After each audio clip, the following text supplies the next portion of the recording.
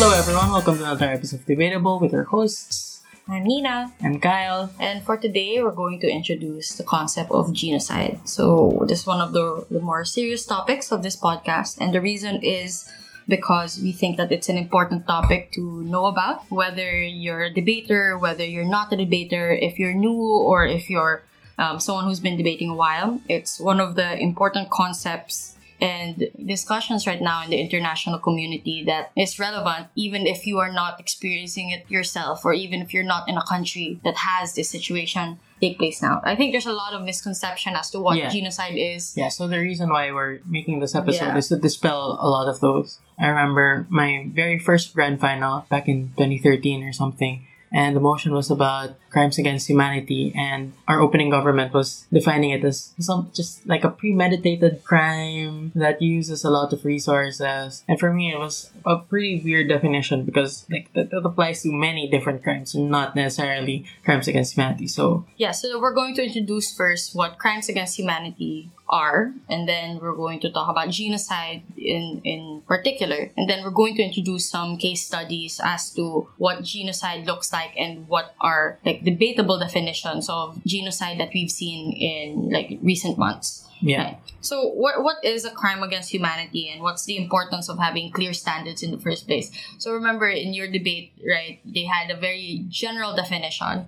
So if it's not that, what is it really? A crime against humanity is basically an act deliberately committed as part of a widespread or systematic attack against any civilian population or part of that population. So this is different from a war crime, although like, a lot of people consider war crimes to be part of crimes against humanity, and we treat them with the same level of we treat them with the same level of frustration or outrage, etc. But the difference between a crime against humanity and a war crime is, in a war crime, you can only commit it during wartime. But a crime against humanity, you can commit it during a peacetime as well. So there's a case before, if I'm not mistaken, it was Prosecutor versus Kunarak, that talked about the elements of a crime against humanity. So the first one is that there's an attack. The second element is that it must consist of acts of a person or entity that was accused and that person was part of the attack. And this is the third one, which is important, that the attack is directed towards a civilian population. So it doesn't matter where the civilian is from. So it just says against a civilian population. The protection extends to any civilian population, including your own population. So if, for example, a certain world leader commits a lot of indignities against a certain group of people, his own people, for example, like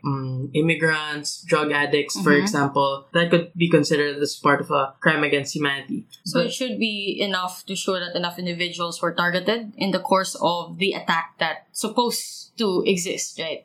And the attack was in fact directed against a civilian population rather than against a limited and randomly selected number of individuals. So it really had to be targeted, right? Yeah.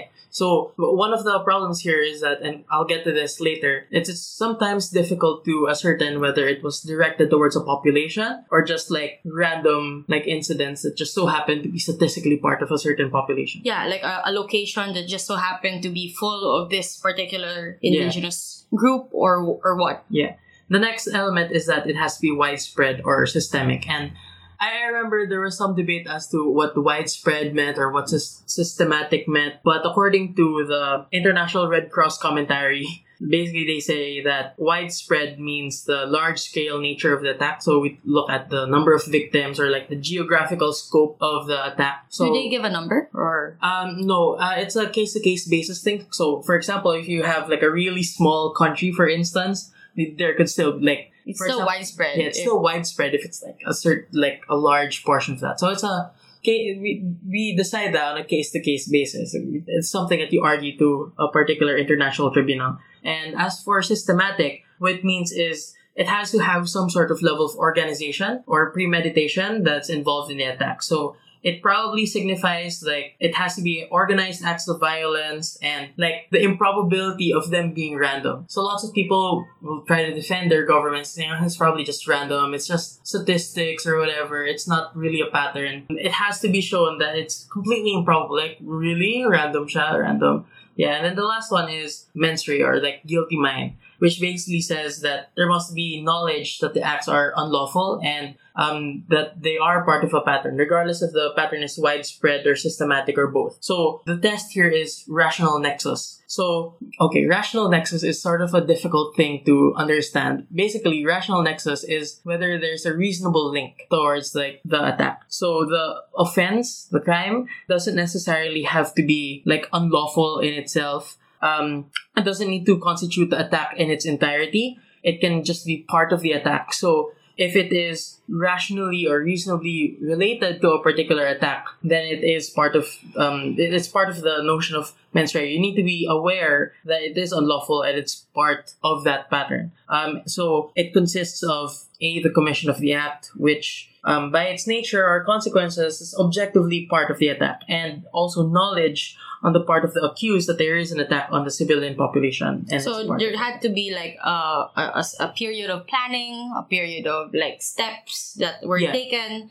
If you're able to prove that, then it's likely an act against humanity. Yeah. So, for example, in the Rwandan genocide, it was proven that there was some level of premeditation, like a high level of premeditation, because they got, if I'm not mistaken, they intercepted some radio transmissions that were actually instructions to certain groups of people going like, let's massacre this particular group of people. The next thing that we're going to talk about is what constitutes a genocide, and the importance of the standard. So let me talk about the importance of the standard first. The reason why it's important to have a clear standard for these kinds of things is, paradoxically, we had the Genocide Convention, which was created after World War II as a response to the Holocaust. And everyone was like, yeah, this is great. So it's one of the most revered documents in the world, but it's also one of the most disregarded in recent times. So, for example, again, let's talk about Rwanda a bit, because that's, other than the Holocaust, the Rwandan genocide seems to be one of the most popular or infamous genocides that there have been. Like, I was like 12 or something when someone first talked to me about the Rwandan genocide, the Hutus and the Tutsis. So it's very infamous. Yeah. And in that instance, we had a lot of different countries that were trying to ignore the Genocide Convention or try to sidestep it. So the best example that I can think of right now is the Clinton administration. So during the Rwandan genocide, what happened was Bill Clinton was specifically instructing his representatives to say acts of genocide might have occurred rather than genocide happened. So there's a lot of euphemizing going on. Like, there's lots of semantic wizardry that they're trying to employ in order to remove their actions or actions of a particular group of people or administration from the scope of the Genocide Convention. Yeah, so I remember the language was a really big issue when it came to the Rwandan genocide, because the government never technically admitted that it occurred. And this is where you see like the relationship of the government and media and how they're able to sort of sidestep the accusations by like making sure that all their published materials were not explicit enough to sort of accuse them of such. And even today, you still see that in the Rohingya crisis in Myanmar. A lot of people are noting that Myanmar government categorically denies that this is genocide. Like, they have their propaganda machine, they keep using it, trying to sidestep the application of a genocide convention. Yeah. And also one of the most important reasons why, one of the biggest reasons why it's important to have a clear standard is that since it's one of the worst crimes ever conceived of by humanity, it's like one of our darkest tendencies as a species, having a clear standard emphasizes its gravity. So, like, you can't just accidentally commit genocide. You can't just, by virtue of negligence, commit genocide, right? So it necessarily has to be evil, and having these standards sort of emphasizes that point. Yeah, and it leads to harm if we have a tendency to just name every atrocious act as a genocide, because then we don't actually emphasize acts that are genocide. We sort of like dampen the definition of the word if we just use it all the time. Yeah, so it's similar to the debates about calling people Nazis, like comparing them to Nazis, comparing people to Marcos, for instance. Or Hitlers. Like, we remove the nuances, we sort of devalue like the importance of those historical events. But again, that's debatable, of course. Yeah, that's why I said similar to those debates. Yeah, so what really constitutes as a genocide? The Genocide Convention says that genocide is any of the following acts committed with intent to destroy a national, ethnical, racial or religious group. And there's like a bunch of acts here. The first one is killing members of the group with the intent to do so. The other one is causing serious bodily or mental harm to members of the group. And, as a commentary, I just want to say that it doesn't necessarily mean that the harm is permanent. So it could be torture, or inhumane or degrading treatment. It could be persecution, stuff like that. Anything that's basically haunting to this group or something that like sticks with them, something that like affects them in the long term. Yeah, so it's usually like a catch-all. So the first act is killing members of the group. What if it's short of killing members of the group, but it's really, really bad anyway? It's still part of genocide. So I remember, and this is one of the reasons why I was even talking about this, a lot of people seem to think that if you're talking about genocide, it necessarily means that you have to kill a bunch of people. But that's not true. You can even just widespread systematic torture could be considered genocidal, right? And one of the other acts is deliberately inflicting on the group conditions of life calculated to bring about physical destruction in whole or in part of that national, ethnic, racial, or religious group. So this involves like starving them. So you're not actually committing direct harm against them, but you're like indirectly getting there, like depriving them of basic necessities, those kinds of things. So even if you don't kill them, like initiating processes that eventually will kill them in the long run, or in a few days or weeks, is genocide in itself. Yeah, there's also imposing measures intended to prevent births within the group. So it's not like you directly harming them. It's harming the group as a whole and their ability to propagate, spread, or to like just reproduce in general. Yeah, like so, limiting their numbers. Anything that attempts to limit their numbers is also an act of genocide. Yeah, so like theoretically, a one-child policy that is imposed only on this group could be considered genocide. Sexual mutilation, sterilization, forced birth control, the separation of sexes, those kinds of things. In fact, I would argue that having someone not from that group, like making them rape a woman and so that group is no longer pure, for example, that counts as genocide. And there's also some other things like forcibly transferring children of the group to another group, etc. So I think an important thing to note here is that when we talk about genocide, it doesn't necessarily mean that there is actual extermination of the group. So it just means that once any, not all, just one of them, of the above acts, of the acts that we just talked about are committed with the intent to destroy in whole or in part the group, then it's genocide. If you try to push them away or like persecute them, that is also considered genocide.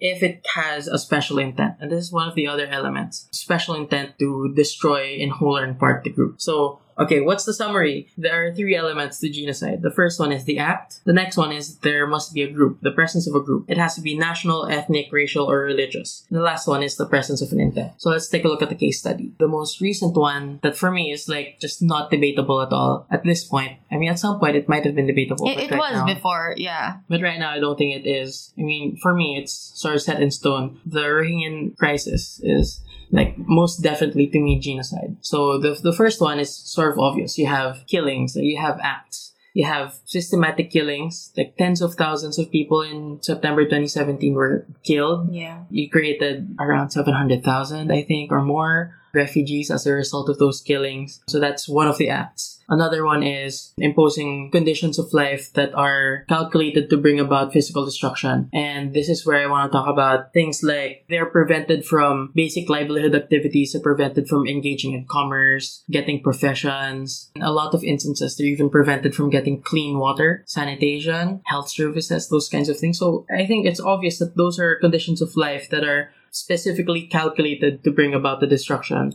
Yeah, that's why it was important to note earlier that they don't need to exterminate the group per se for it to be genocide. I remember that was one of the main defenses that the Myanmar government used.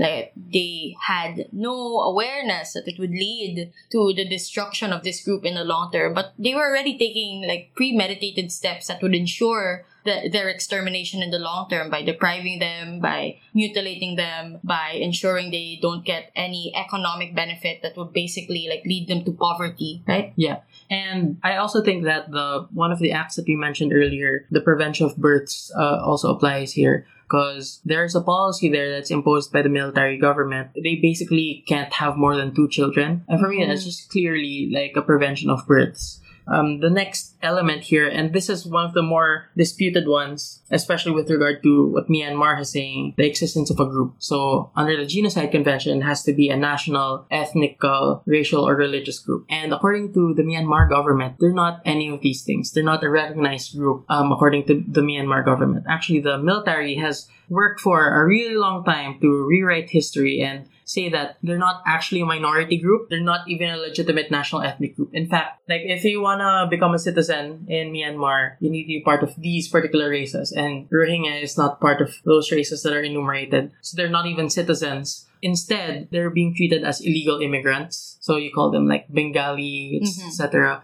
So it's the same anti-immigration stances, it's just focused more using religion. Because like when we think about the Rohingya crisis, we think about Buddhists versus Muslims, but it's also like a political secular dispute over whether or not they're legitimate migrants or whether or not they're illegal immigrants. Yeah, so they were trying to get away with semantics, but even the act of semantically declaring them as non-citizens and declaring them like basically lesser in the hierarchy is in and of itself discrimination. Right, which just makes it more likely that all their intended acts are not from a place of lack of intent or like it being random. It's still targeted. Yeah, and for me, like Myanmar is literally alone in this denial. Like no one else is denying that they're citizens. Yeah.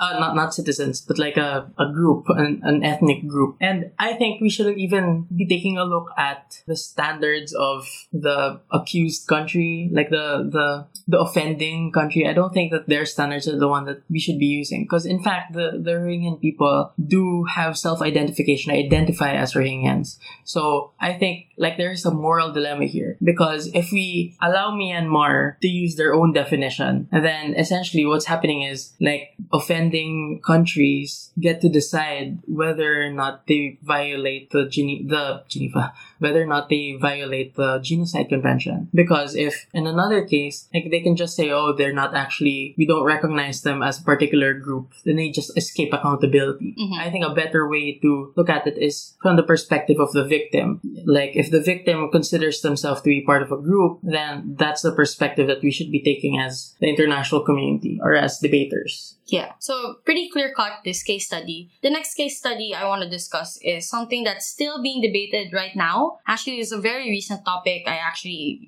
set this as a motion in PIDC 2019 along with my fellow AGCOR members. And the motion was technically about Canada's decision to label the murder of its Indigenous children and women as genocide. So the motion was about regretting Canada's decision to describe the disappearances as genocide. And this is where the definitions sort of become murky, right? Because what you'll notice here is the lack of clear intent, nor the proof that attacks actually took place. So the public inquiry into the deaths and disappearances of thousands of Indigenous women was one of Trudeau's first acts after becoming Prime Minister of Canada in 2015. So he did acknowledge that something horrible happened to these groups. So the reports found that 1,017 homicides of Indigenous women between 1980 and 2012 were committed, which was 5 times higher than the homicide of non-Indigenous women. So this is where they claim it's targeted, because statistically it was just more targeted towards the Indigenous women versus other groups.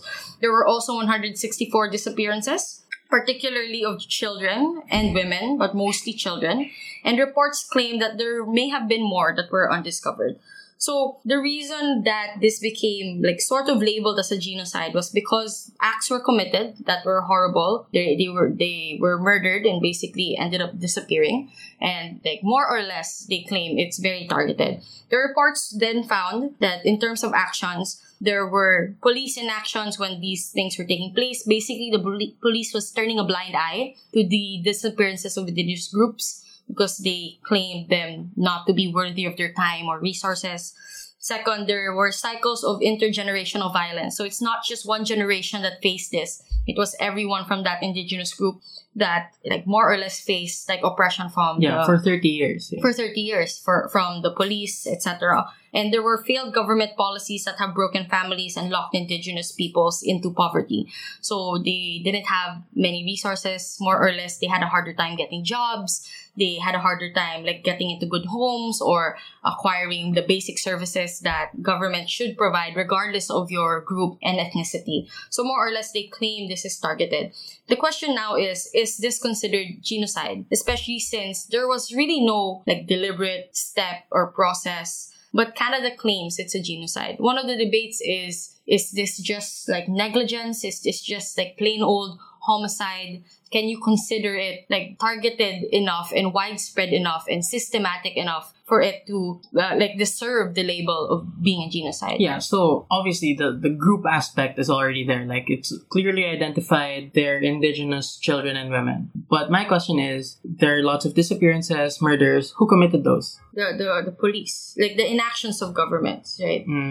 So this is where they don't know which party is acting on it. Right, reports are unclear. It could have just been like the reports by the time, I'm not sure of the updates now personally, but by the time I did this research, like they weren't very sure yet of who. It could have been just like random people murdering and targeting like indigenous people, but the police were definitely involved due to their inaction. Right. They have, for example, like deprived, they have been more prone to torture and been harsher to these groups. So the government more or less is at fault. Like that's what people are claiming. That's what the government of Canada is willing to claim about themselves. Yeah, so for me, there are now two questions here. First, is inaction part of the acts considered in the Genocide Convention as to what constitutes genocide? And second, whether or not there's intent, like to destroy that group. Yeah, but there's also like a lot of arguments you can run to claim that this is a genocide. Because, for example, the Canadian government sought to, quote-unquote, cause Aboriginal people to cease to exist as district, legal, social, cultural, religious, and racial entities in Canada through the use of like killing children in the schools, physical and sexual abuse, etc. Like the government admitted to that?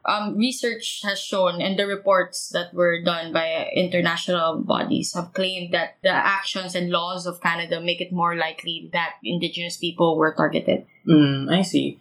Yeah, so for me, since the debate is again about negligence, I think government has to answer whether or not, like even if it were negligence, can that be considered genocide? Yeah. Because for me, I think it's arguable because you can be deliberately inactive, you can be deliberately negligent. And like, the thing about negligence is, as opposed to like any other crime, if you're negligent, you didn't have an intent to kill, for example, but there's still intent there. It's just the intent to be negligent. Yeah, but we're not sure. That's the hard part, right? Maybe you were just like accidentally under prioritized. Maybe there was not a lot of research from the government's end on the needs and particular nuances of these groups.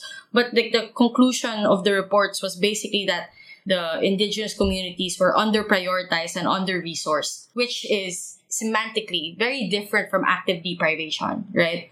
So this is like one of those very murky ways that the term genocide comes into play. Because more or less the outcomes were the same. More or less like the group was targeted, right? But was there a systematic and deliberate intention to cause them to cease existence? Yeah. So the main arguments here are that we regret describing it as genocide because it devalues actual genocide.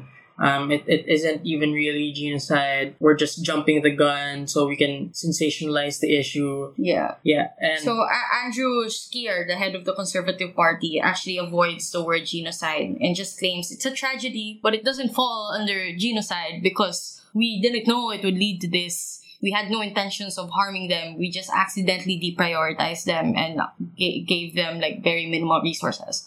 Which is horrible, but you know, given how the law was structured and how the convention took place, like the standards are high. So it brings about the question, if it's not a genocide, and like I'm more likely to believe, like technically speaking, it isn't because it lacks the clear and visible intent. What do you call it, right? It's more or less genocide anyway. And that's the debate. Maybe it's about time we redefine what genocide is. And intention shouldn't matter. Because if that's the standard, it's very easy for other governments, like what Myanmar tried to do, which is like, say, we didn't know it would happen. So should genocide focus on intent or outcome more? And that's like the real question. Yeah. So a part of the debate could be, okay, fine. Even if it doesn't fall under the current standards for what genocide is, that doesn't mean that we can't change what genocide should be about. Like, this is about a reassessment of what genocide is supposed to be considered. And like, the Genocide Convention was created like decades and decades ago. So maybe we should make it evolve to be more accommodating towards the current times. Yeah, but that's another problem that's raised. Because if we are going to redefine genocide to include instances like this, then it applies to all indigenous groups that are underfunded,